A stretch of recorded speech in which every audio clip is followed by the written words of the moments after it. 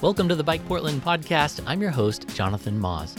Before we get into it this week, I want to remind everyone that Bike Portland relies on the financial support of subscribers. We are very grateful for those of you who've already stepped up and want to remind the rest of you to please become a subscriber today so we can continue to improve and expand our work. You can find out how to subscribe or advertise at bikeportland.org/support. Okay, on to the episode. This week, you'll get to know a rising star in local political and advocacy circles, Ashton Simpson. At just 34 years old, Simpson is running for Metro Council, and with no challengers for his East Portland district seat, he's now, we should probably start referring to him as Metro Councilor-elect Ashton Simpson. I actually didn't know that update about his campaign until he told me during the interview, so you'll have to excuse me when I say if he's elected several times. Simpson will be just the second black man to ever sit on Metro Council, following in the footsteps of Ed Washington, who served in the early 1990s. It will be the start of his career as an elected official and the culmination of a whirlwind life journey that has seen Simpson bounce through many life experiences, both highs and lows, that are really more on par with someone twice his age. After growing up in tough urban neighborhoods in Houston, Texas, and dropping out of college his first go-round, Simpson found work as a mall cop.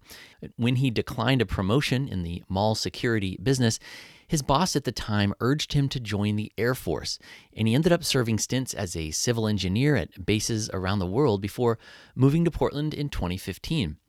In the relatively short time he's been here, Simpson has worked as a project manager with a construction firm, earned a community development degree from Portland State University, been a community organizer for a nonprofit in East Portland, and has had his current job as executive director for Oregon Walks since January 2021. In addition to all that, in the past 2 years, he's lost several close family members to COVID and other causes. He's navigated America's racial reckoning as a young black man and has been a doting father to his 9-year-old son, who he lives with in his home in East Portland's Russell neighborhood.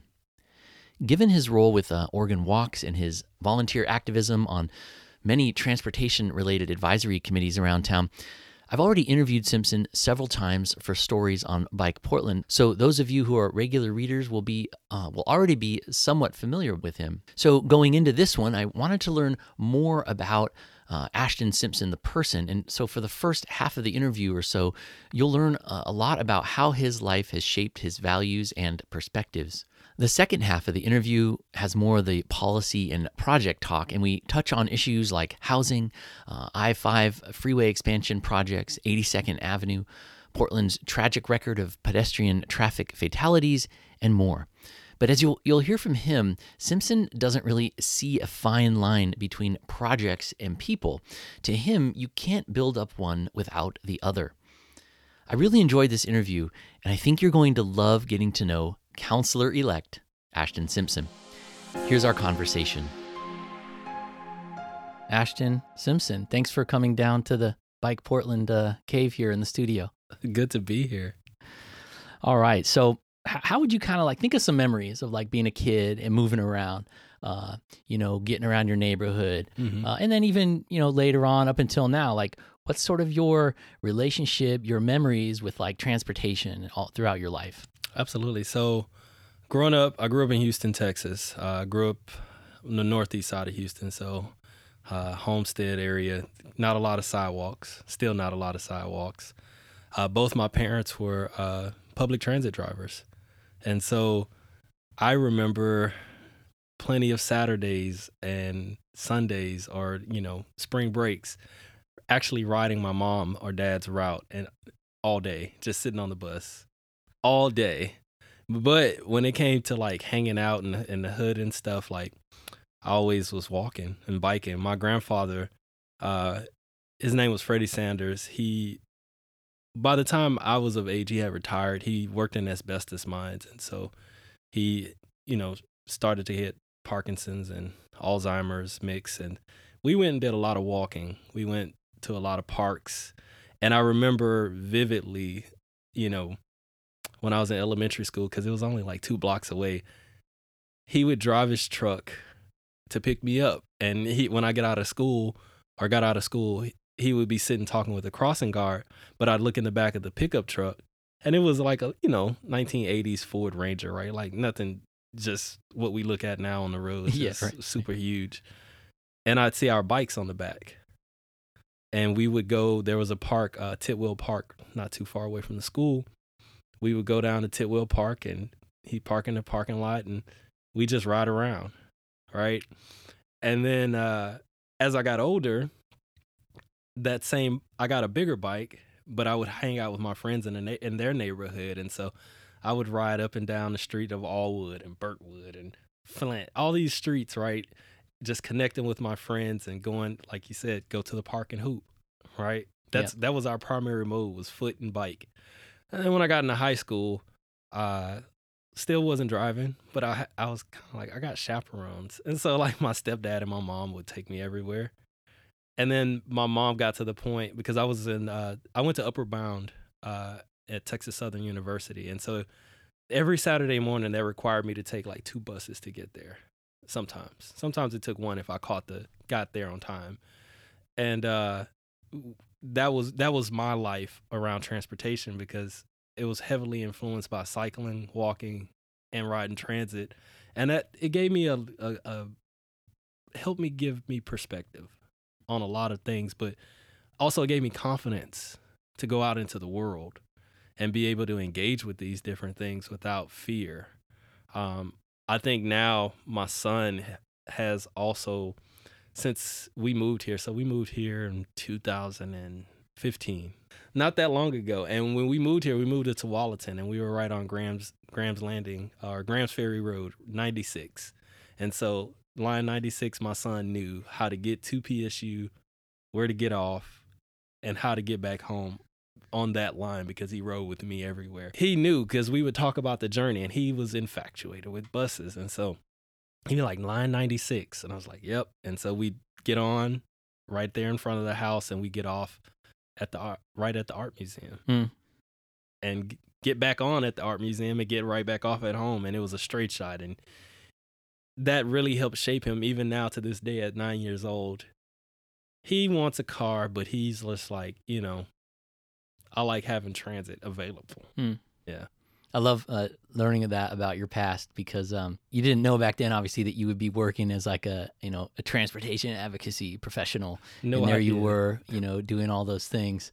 But it's also interesting because, and I want to get to it later in our interview, but how that experience where you grew up in that Houston neighborhood was similar and different to the place you live now, like in the Russell neighborhood of East Portland. So I want to get into that. So, but real quick, just to help folks with your kind of background, you're Air Force veteran. Yes. And you were in like the civil engineering side. What kind of, you said as you walked in, you noticed one of my maps here, and you said you did some like cartography mapping related stuff. So how did you go from that to, you worked at a construction firm, Colas, right? Mm-hmm. And then you fell into like community planning. You got your degree at Portland State in community development. So like take me a little bit about like how did that transition happen from this like, Air Force to the hard hat to like the books to the, nonprofit world? Yeah. So it actually went military, right? And so did a lot of map making, GIS work, construction management, on that side, but also readiness. I think a lot of people don't know that about me, but I'm all about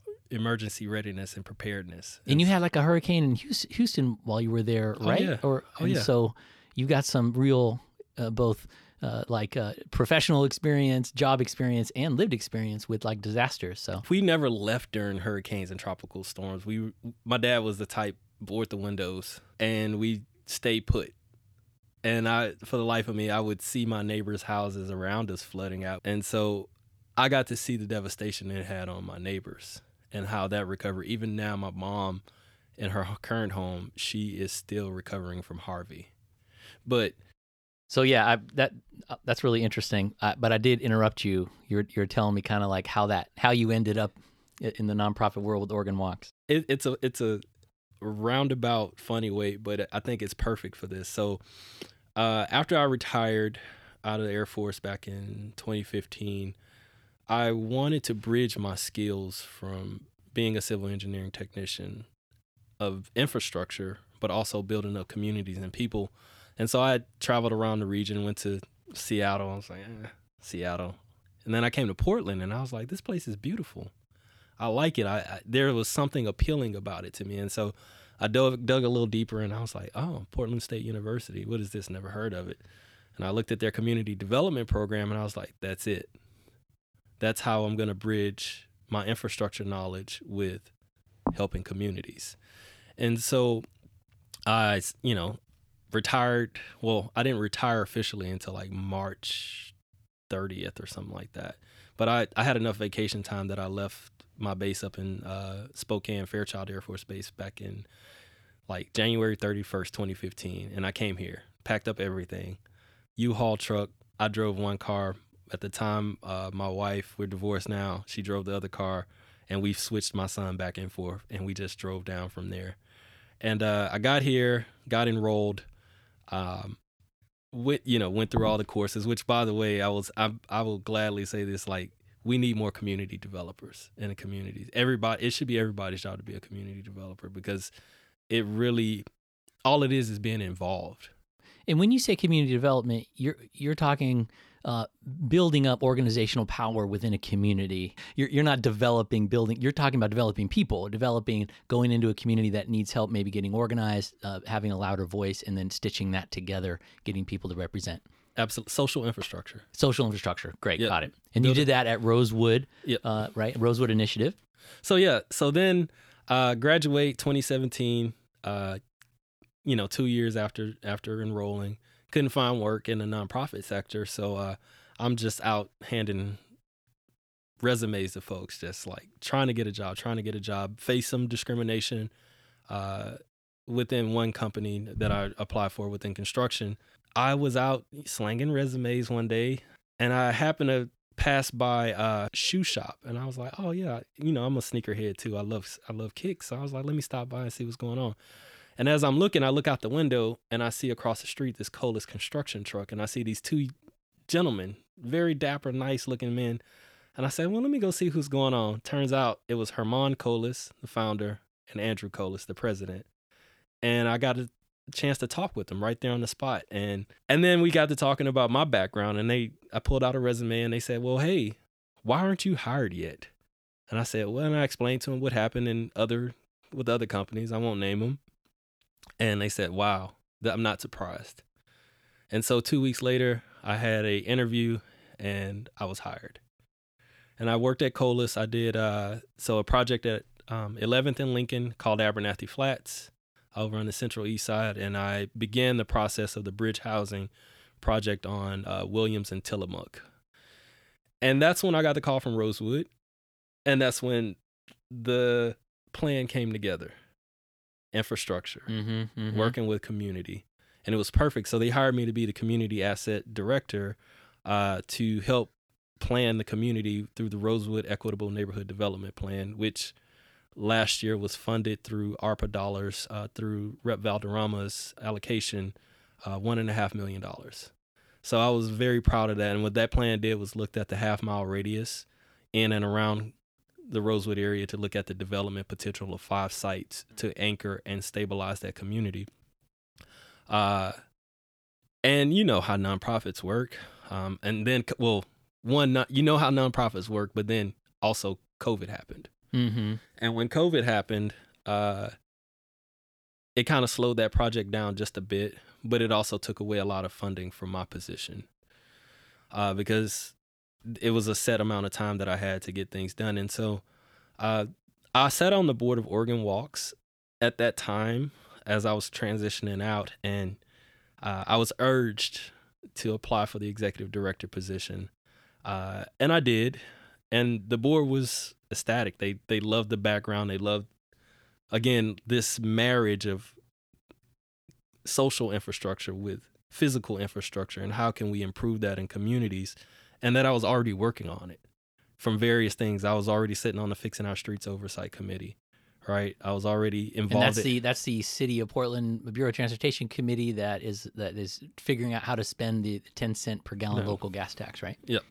I was involved with EPAP, right? I was very, very heavily involved in community work. And so that's how I transitioned over. And I'll be honest, it's been one of the greatest years of my life. I've started January 4th last year, and the things we were able to do for the community, because that's all I care about.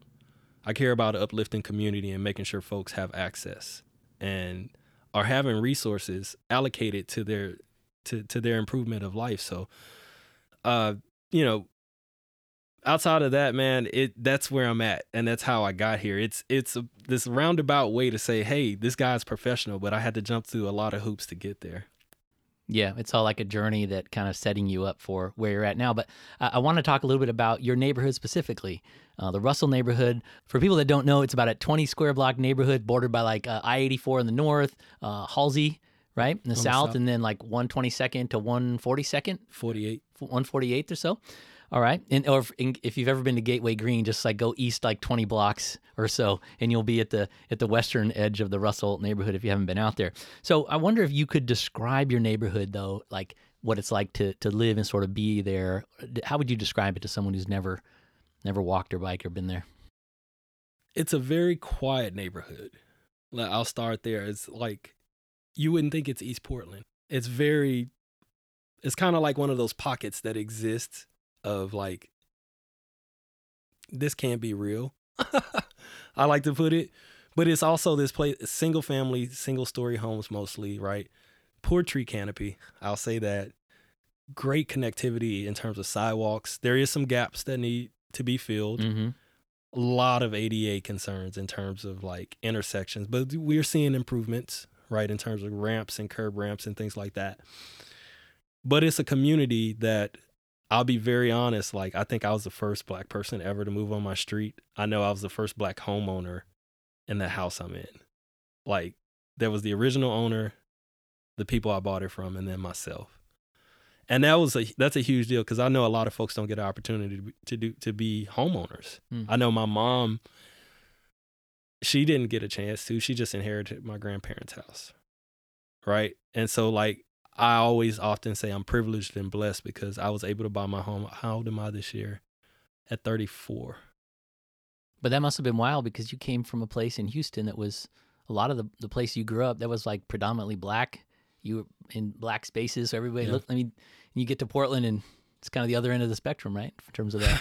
Yeah, but I think, you're right. I went to an all Black school district. I didn't have my first white teacher until I was in the 10th grade.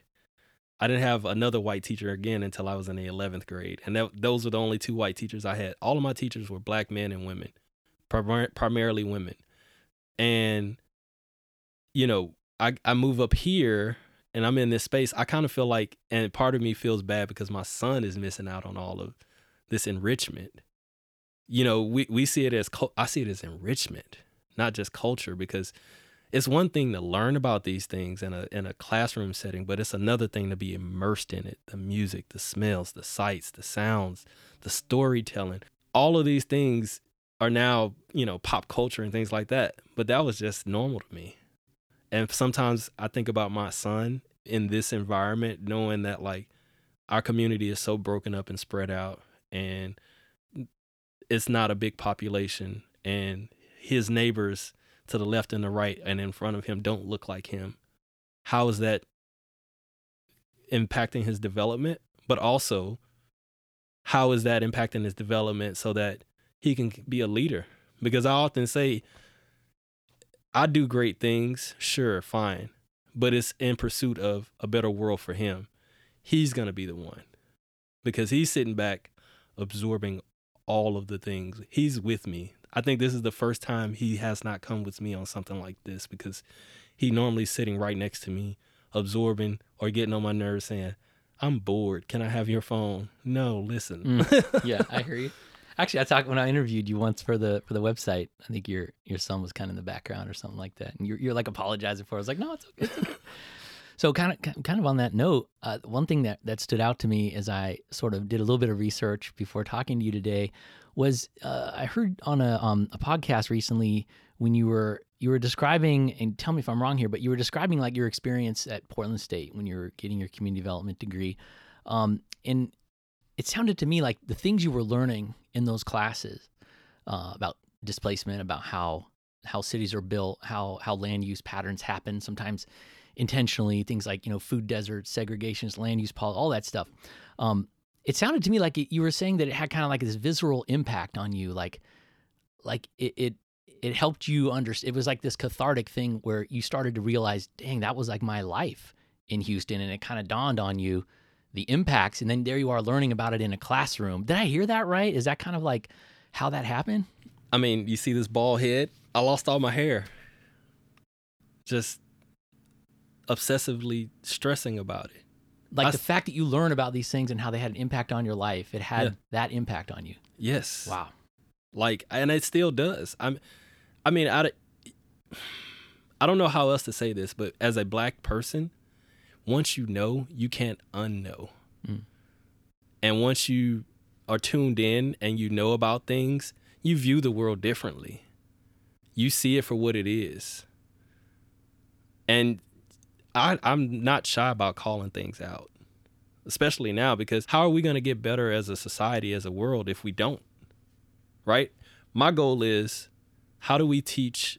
Well, number one, let's follow Maya Angelou's lead. Tell the babies the truth, all the truth, so that they can work together to find solutions, not only for themselves, but for their children. Because you got to remember, that cycle goes on. I think we often get caught in our own web of our mortality, and we only think about where we are in the world, not really fully thinking about, we have to pass this stuff on. And what does that look like? If my son is 30 years old, 34 years old, and we're still talking about, it's not a theory, critical race, right? And how it impacts, this is actually fact, because a lot of us have had to live that life and have been on the wrong side of it. If he's 37 and he's still having to teach his son, my grandson or grandchildren that, we failed miserably. We should be at a better place by then. And if he's still organizing and pushing and yelling and screaming about the conditions in his neighborhood. Right. I mean, what does that say about us and what we have done to prepare them? Yeah, I hear you. Yeah, that's deep, thinking about that class at PSU, and then not only that, but you're living in the Russell neighborhood, which I was looking at on a map, but there's 2 streets in that whole neighborhood that really go through the whole entire block. San Rafael and Sacramento, that's it. So that's not great from I've heard you talk about, how important it is to make it a 15-minute neighborhood and all this kind of stuff, and it's going to be hard to do that unless you drive, which... Well, I mean, e-bikes are the thing now. No, I hear you. Oh, no, I definitely We see a lot of bike share and scooter share out there. Yeah, is a new expansion of Bike Town hitting your neighborhood now? I don't think it's hit my neighborhood, but you see some of the bikes as far, because I know the at least right now, the station I can see is at 102nd and Halsey, right at Gateway. But you start to see more and more bikes parked and locked further down as you go. But the neighborhood is nice, and that's one thing I will say in stark contrast to my neighborhood. When I was growing up, we had,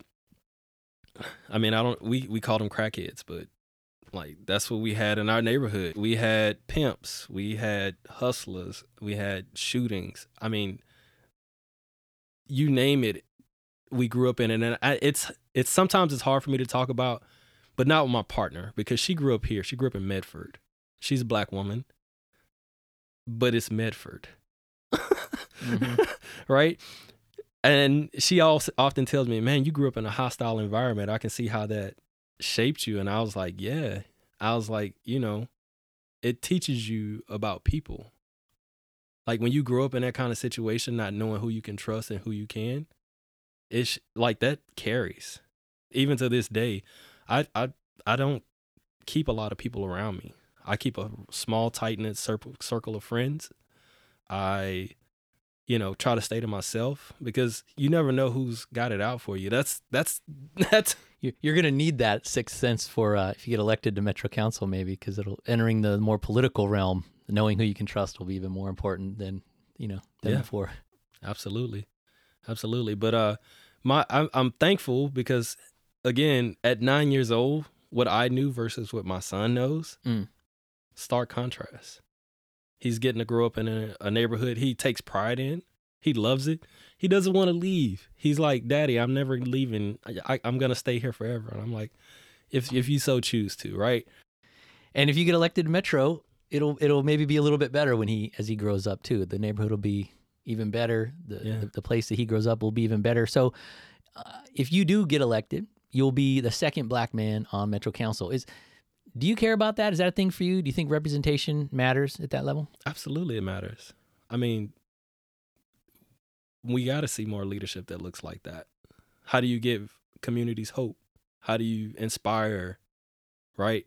Like, that's the goal of not only sitting in those positions, but you never know who you're going to touch. And I think as of the deadline, I didn't have an opponent, so I think I'm it. Is that right?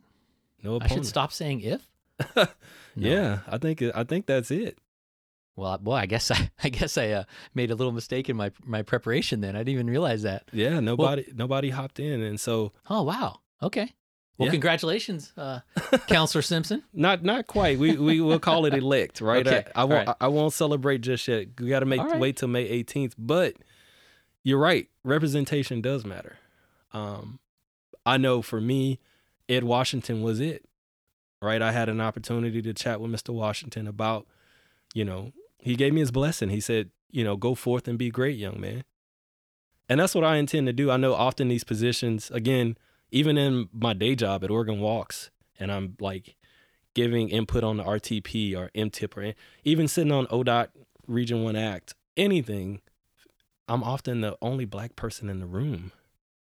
And that is a problem, because then you're expected to answer for and be the end all be all for issues within the black community. And that's just not how shit works. I'm sorry. I live differently than the next household, and the next household lives differently than that household. And you have to open up. That's what inclusivity means. Open up these processes first to those who are underserved and vulnerable, because those experiences need to be lifted up first, because you take care of them, inherently everybody else will benefit. Yeah, and in these last few years, we have seen from the government agencies in the region a much stronger attempt to, reckon with like racial justice. I mean, at one point, the PBOT, the Portland Transportation Bureau, they said their goal was to be anti-racist. So that was going even a bit further than some of the other agencies. So you've served on all these different committees, Metro, PBOT. You've done tons of work really closely with these government agencies. I'm just curious, from your perspective, like what's your assessment of the job they've done in these last 2-3 years here, that this has been such a really, top of mind issue? There's always room for improvement. I will say, it took us decades to get to the point where we needed to recognize there needs to be a better job. And as we employ and do better, like you said, there's been a stronger effort, sustaining that effort, building on those engagement opportunities, building relationship. Metro is the glue that binds our jurisdictions together, right? But they also are the ones who have the systems approach and looking at everything. Like, no one project is a project on its own. It's connected. It's linked into an entire system. And I think that that's where we have an opportunity to engage with folks. For me, that's what I want to do, and I know they can do it. Case in point, the Get There transportation measure. Mm-hmm. You sat on like the main committee that helped put that together, and unfortunately didn't pass. Right. Yeah. Right. But when I was at Rosewood, we had right before COVID, we held an open house where there was about 8 different languages being translated. Imagine doing that on a quarterly basis, engaging with our non-native English-speaking and refugee and immigrant communities about Metro.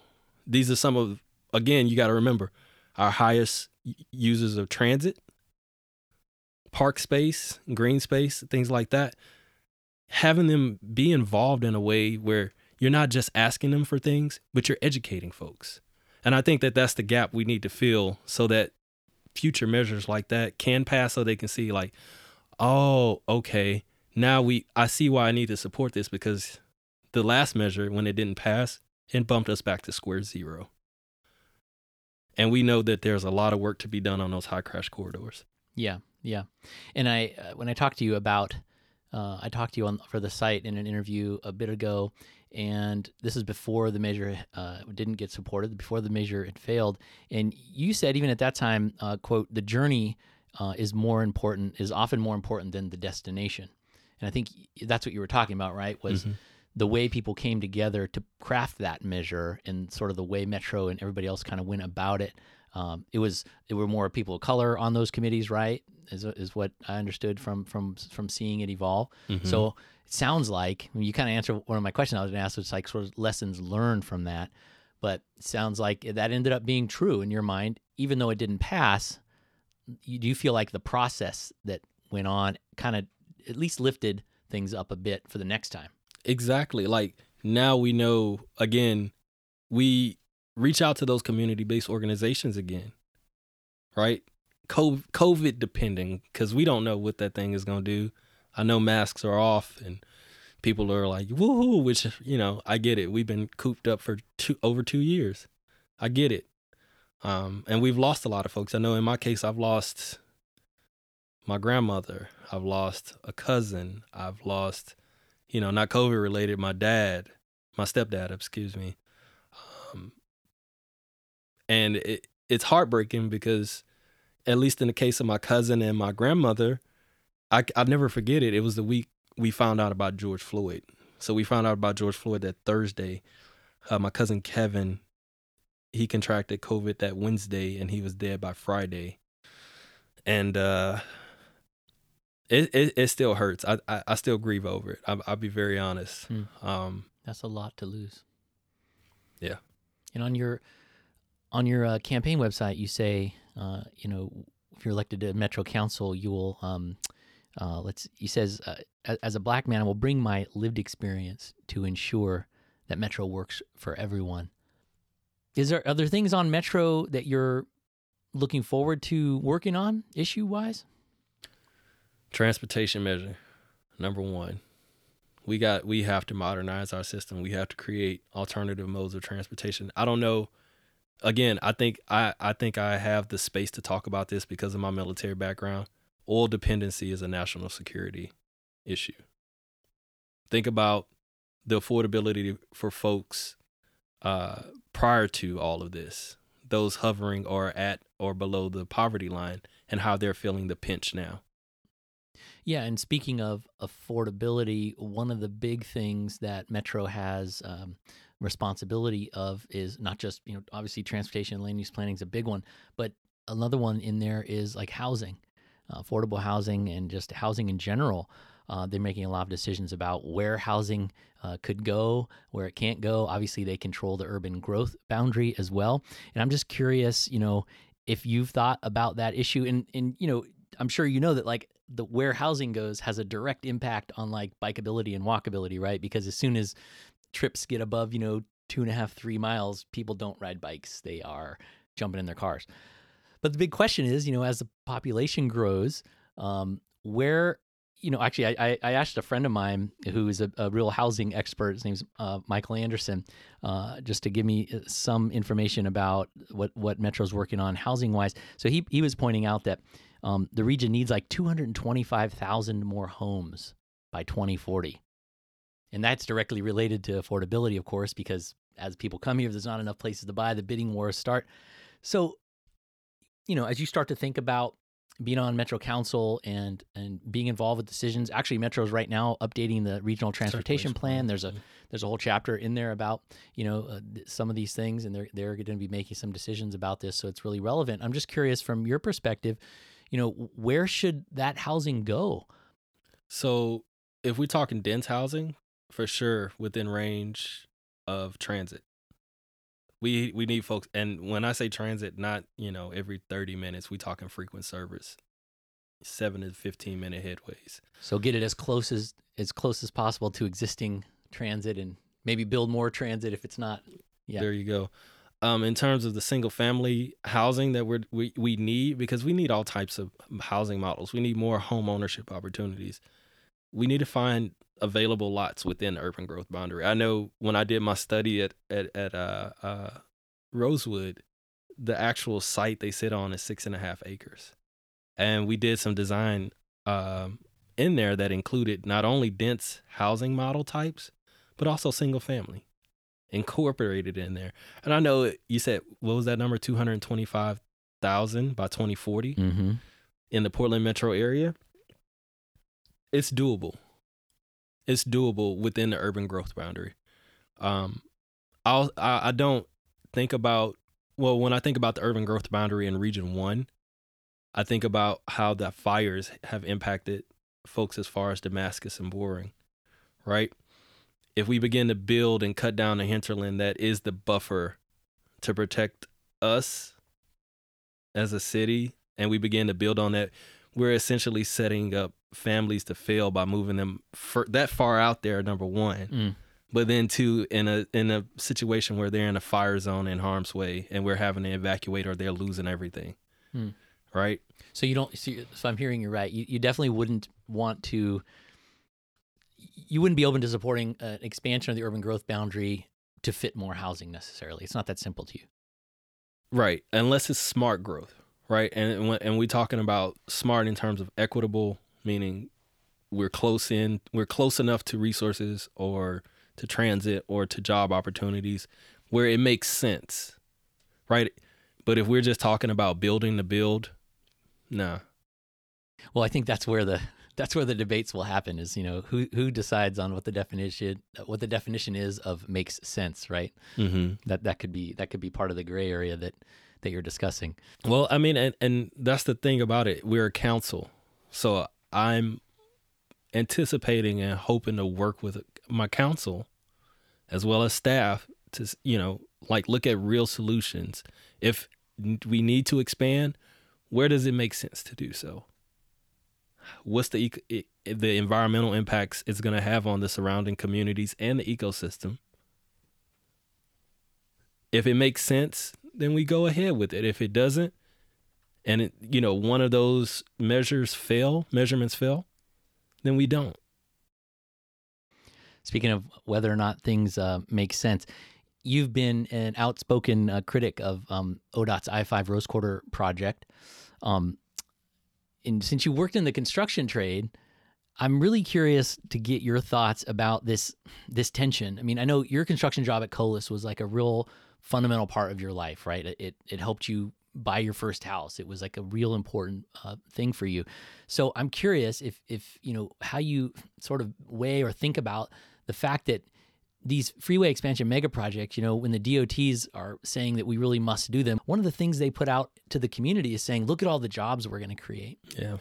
And especially these days, I think we've seen even more of this, you know, look at all the jobs we're going to have to, you know, Black community that's been displaced by these freeways and stuff like that.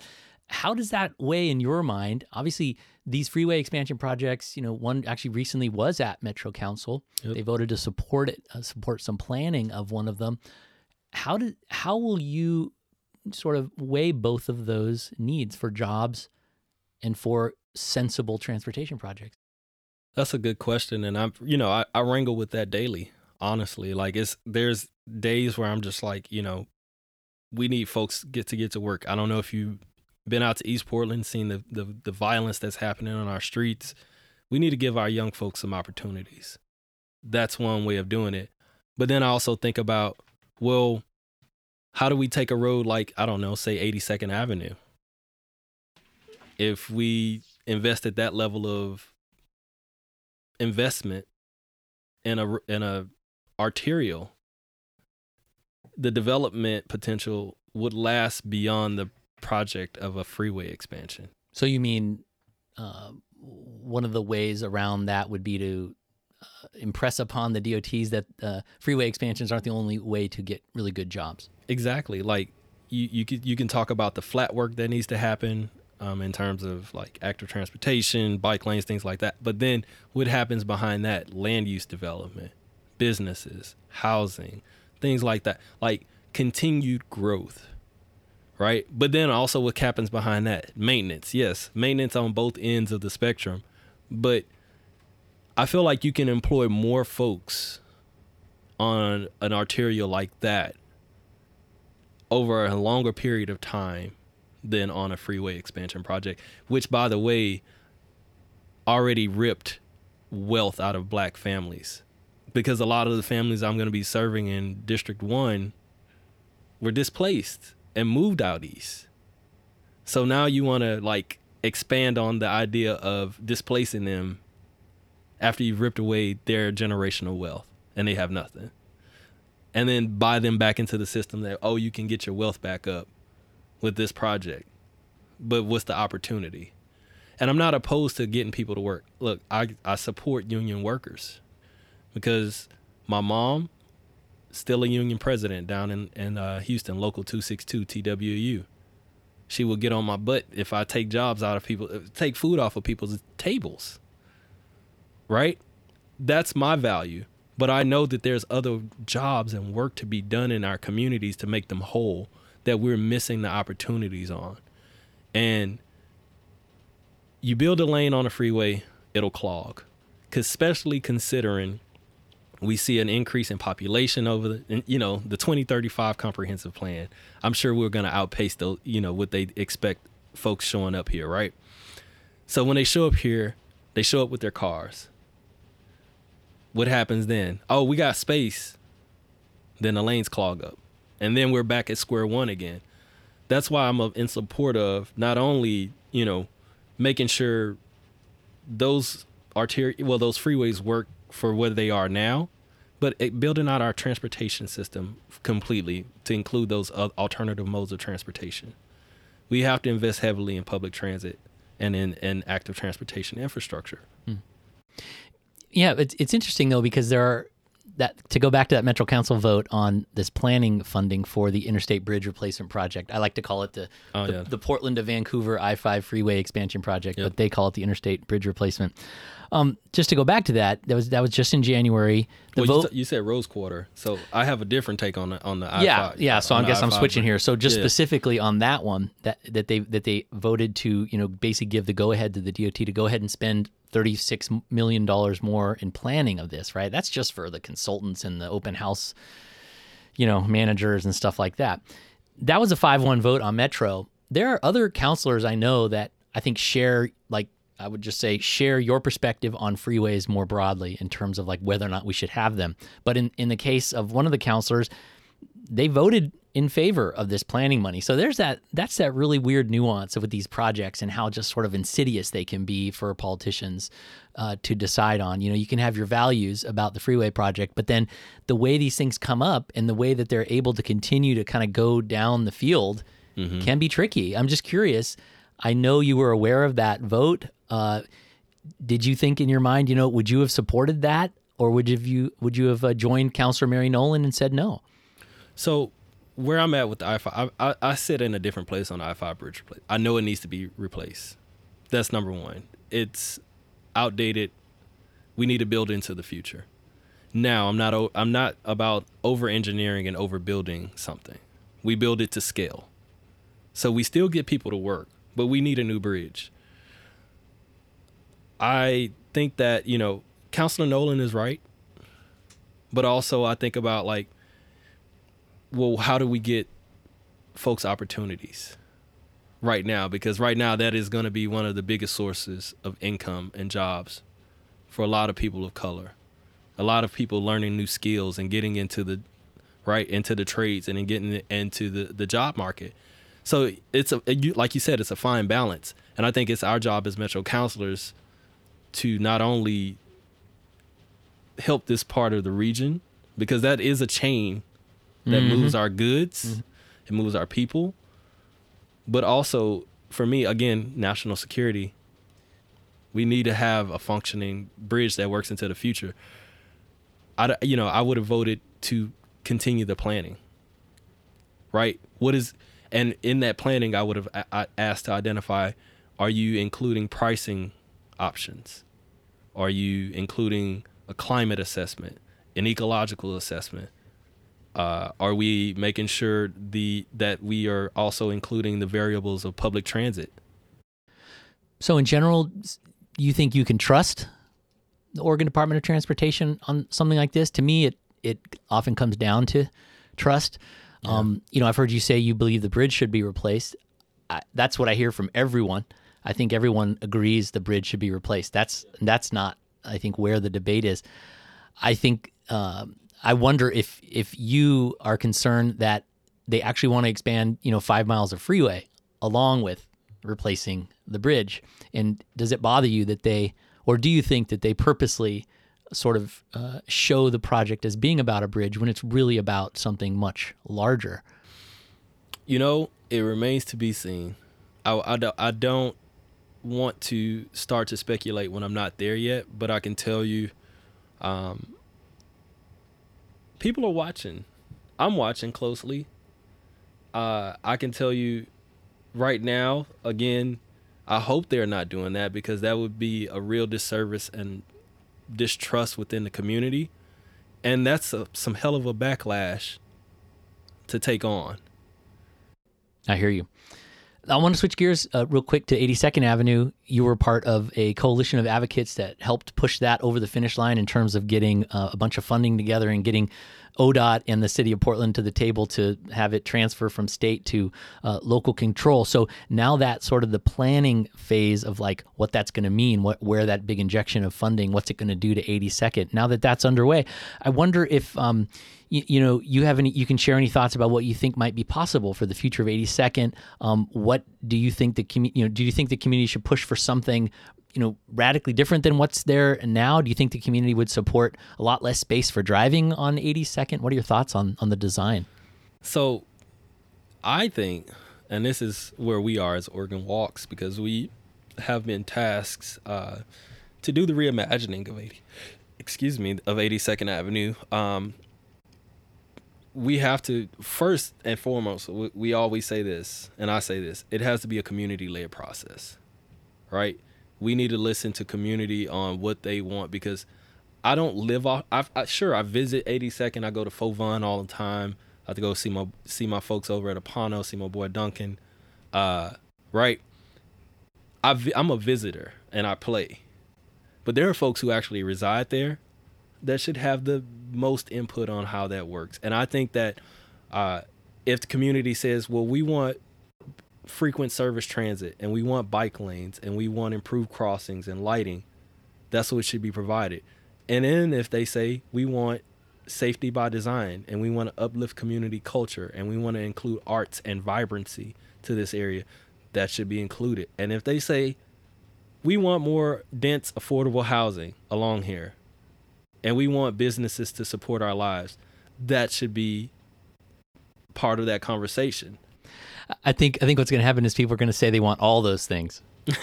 And it's going to be the challenge of everyone, advocates and elected officials, to figure out, how to prioritize those things and which things can actually, because I think they're all going to ask for all that stuff. But then if they look at the drawing and it shows, a lot less space for driving their car, they may, I don't know, what's going to be the answer to that, right? They're not going to want to give more space and sort of start tearing buildings down. Right. And so it's not going to be possible necessarily to fit all that stuff. Better bus service, better bike access, that sort of thing. The bus line that runs down 82nd is the most utilized bus line route in the system. It makes sense for it to have a bus-only lane, BRT. It makes sense. Yeah. In terms of like what active transportation looks like on that road, it remains to be seen. We need to look at all design options, and I think we have an opportunity with so much funding just sitting there for this project. We should be able to do that. We should be able to throw the kitchen sink at everything and see what sticks. Yeah, I hear you. Okay, you are the Oregon Walks Executive Director, so I did want to talk about some of the pedestrian-related issues that are going on. In the year or so that you've been ED, it's been one of the deadliest years in history for people walking and getting hit and killed in traffic. I just wonder, it's also like you mentioned before, gun violence is at an all-time high. I just wonder what it's like to be an advocate for walking at a time when people are just afraid to leave their house. People are afraid, and walking is in some ways, it's the most vulnerable thing you can do in some ways, putting yourself out there with your feet. What has that been like for you as the leader of Oregon Walks in such a violent year? It's been so. I'll go back to this one. So when we did 82nd Avenue, when we did all that work around there, we had lost 2 folks. I won't say their names because I'd have not gotten permission from their families, but we lost 2 folks in the span of 2 weeks. This was a year ago now, April last year. Yep. Yeah. And it was less than 200 feet between both. Yeah. Right? Basically the same intersection. Right. Wygant and Alberta. Right? I think when that first happened, I mean, my heart sank to my bowels. Like, it was just like, what's going on here? Like, where's the urgency on making these streets safer? And we actually went out and did some observations. A couple of our board members, Scott Kocher, went out with his, came out with me with his radar gun, and we shot radar down that road. We looked at some of the conditions. It was only one side of the road lit. We actually almost saw a few near misses while we were just out making observations. And I just sat back and I looked and I said, wow, God damn, something needs to be done about these roads. I get disheartened sometimes.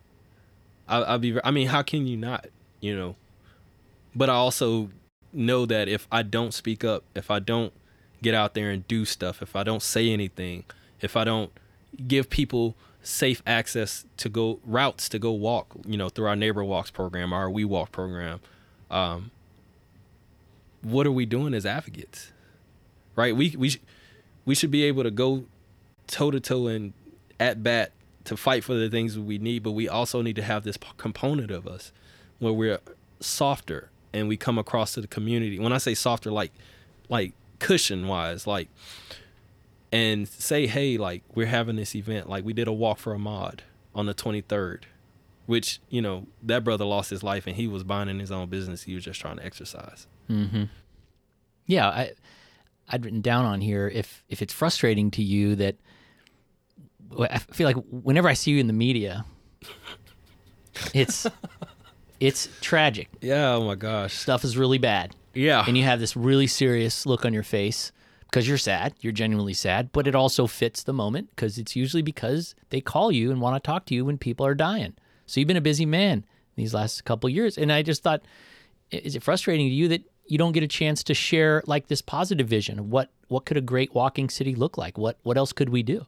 Well, number one, I will say this. Every transportation agency and bureau needs to have age-friendly policies when it comes to transportation. Age-friendly meaning our elders, our youth, folks with mental and physical disabilities have connectivity and access, safe access to move around or roam however they need to, whether that's by ADA device, foot, cycle, right? You put that level of language into policies as we roll out in the future, you'll start to see community. And that's what I mean by going to fight, because what we're looking for is infrastructure equity in communities where we don't see it. And so, yes, I do get pissed off. I get angry because I'm like, come on. And then you start to see things change. So I don't know when the last time you've been down Halsey backside. Been a while.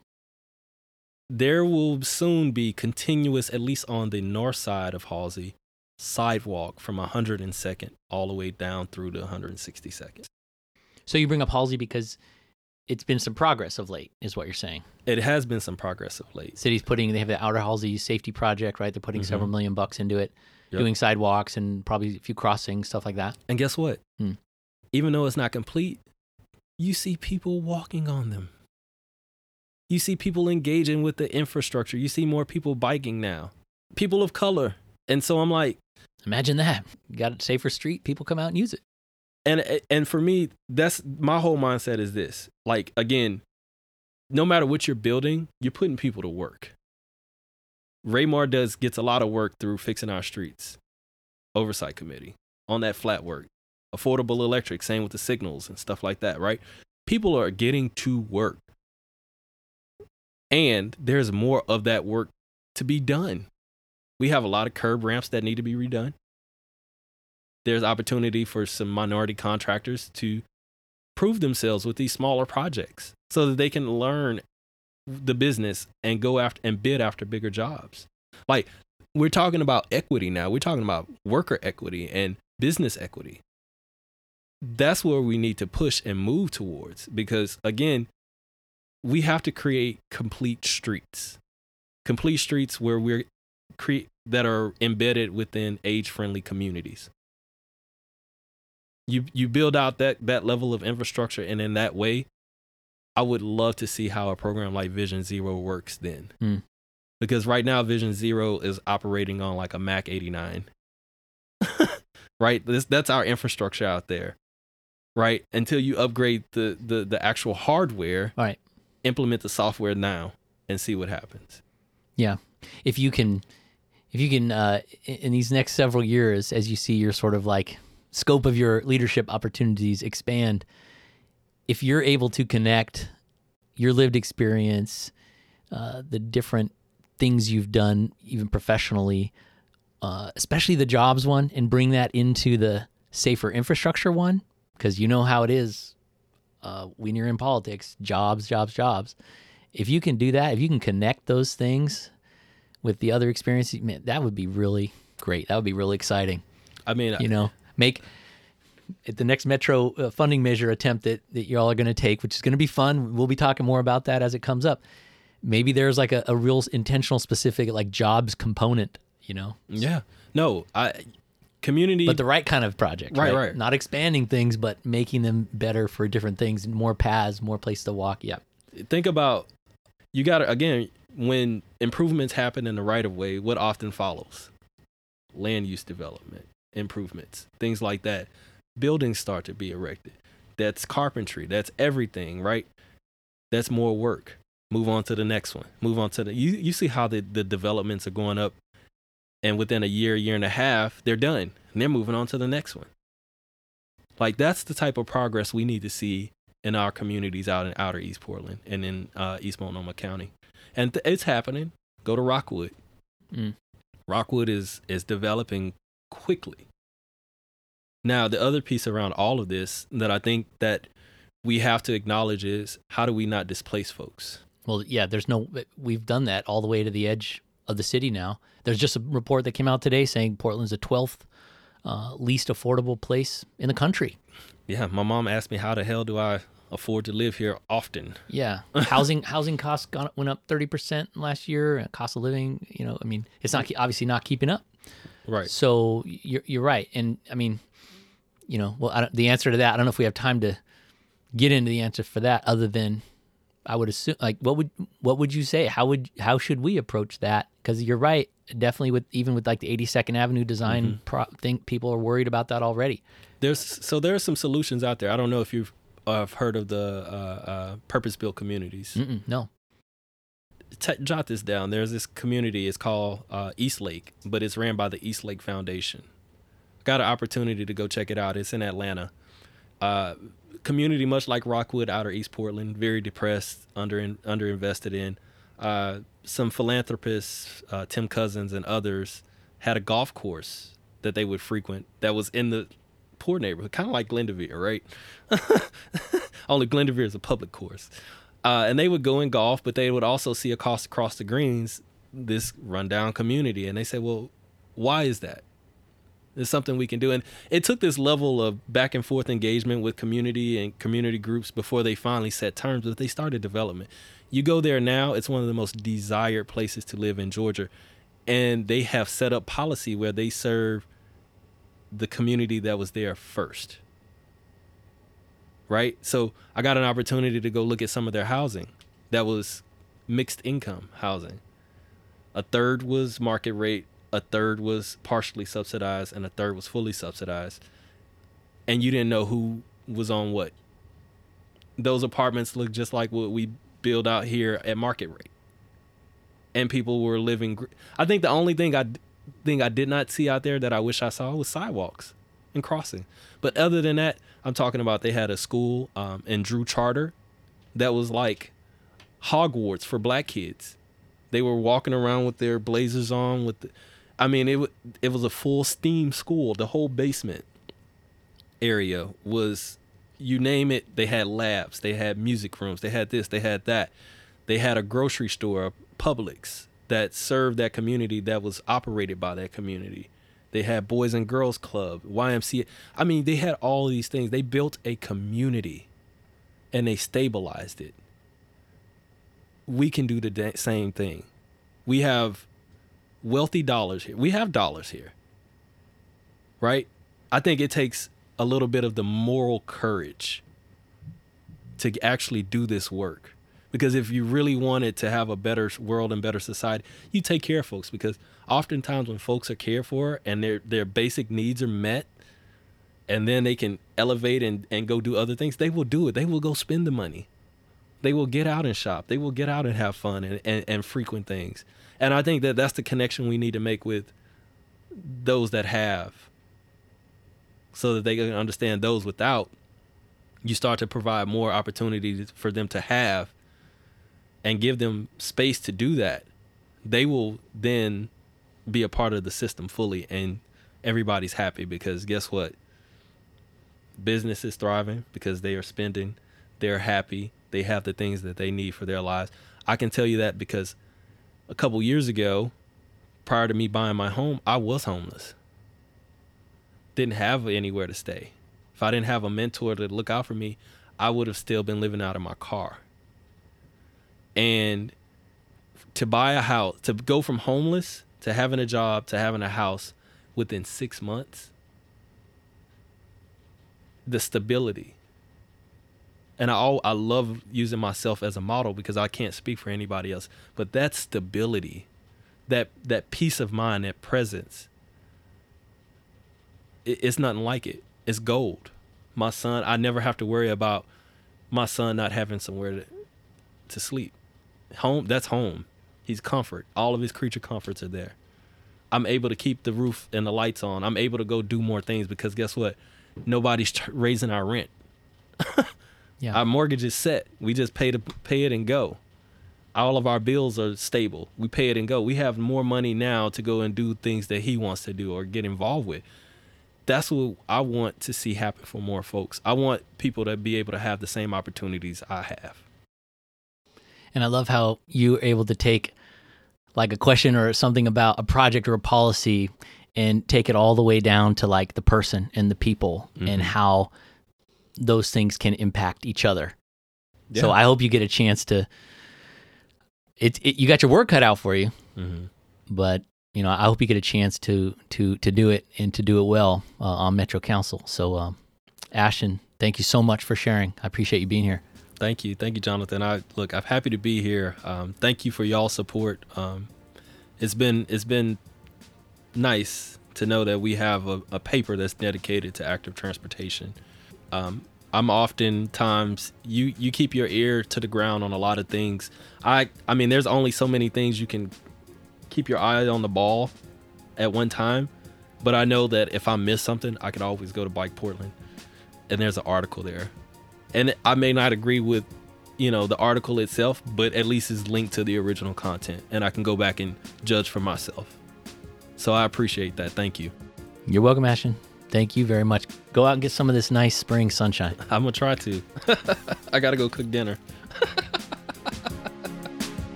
That was Oregon Walk's Executive Director and Metro Councilor-elect Ashton Simpson. Be sure to check our show notes for links and resources mentioned in this episode. The Bike Portland podcast is a production of Pedaltown Media Incorporated and is made possible by listeners just like you. If you're not a subscriber yet, please become one today at bikeportland.org/support. You can listen to more episodes and find out how to subscribe at bikeportland.org/podcast. Our music for this episode was provided by thepodcasthost.com and Elitu, the podcast maker. Find your own free music podcast over at thepodcasthost.com/free music. I'm your host, Jonathan Moz. Until next time, thanks for listening, and I'll see you in the streets.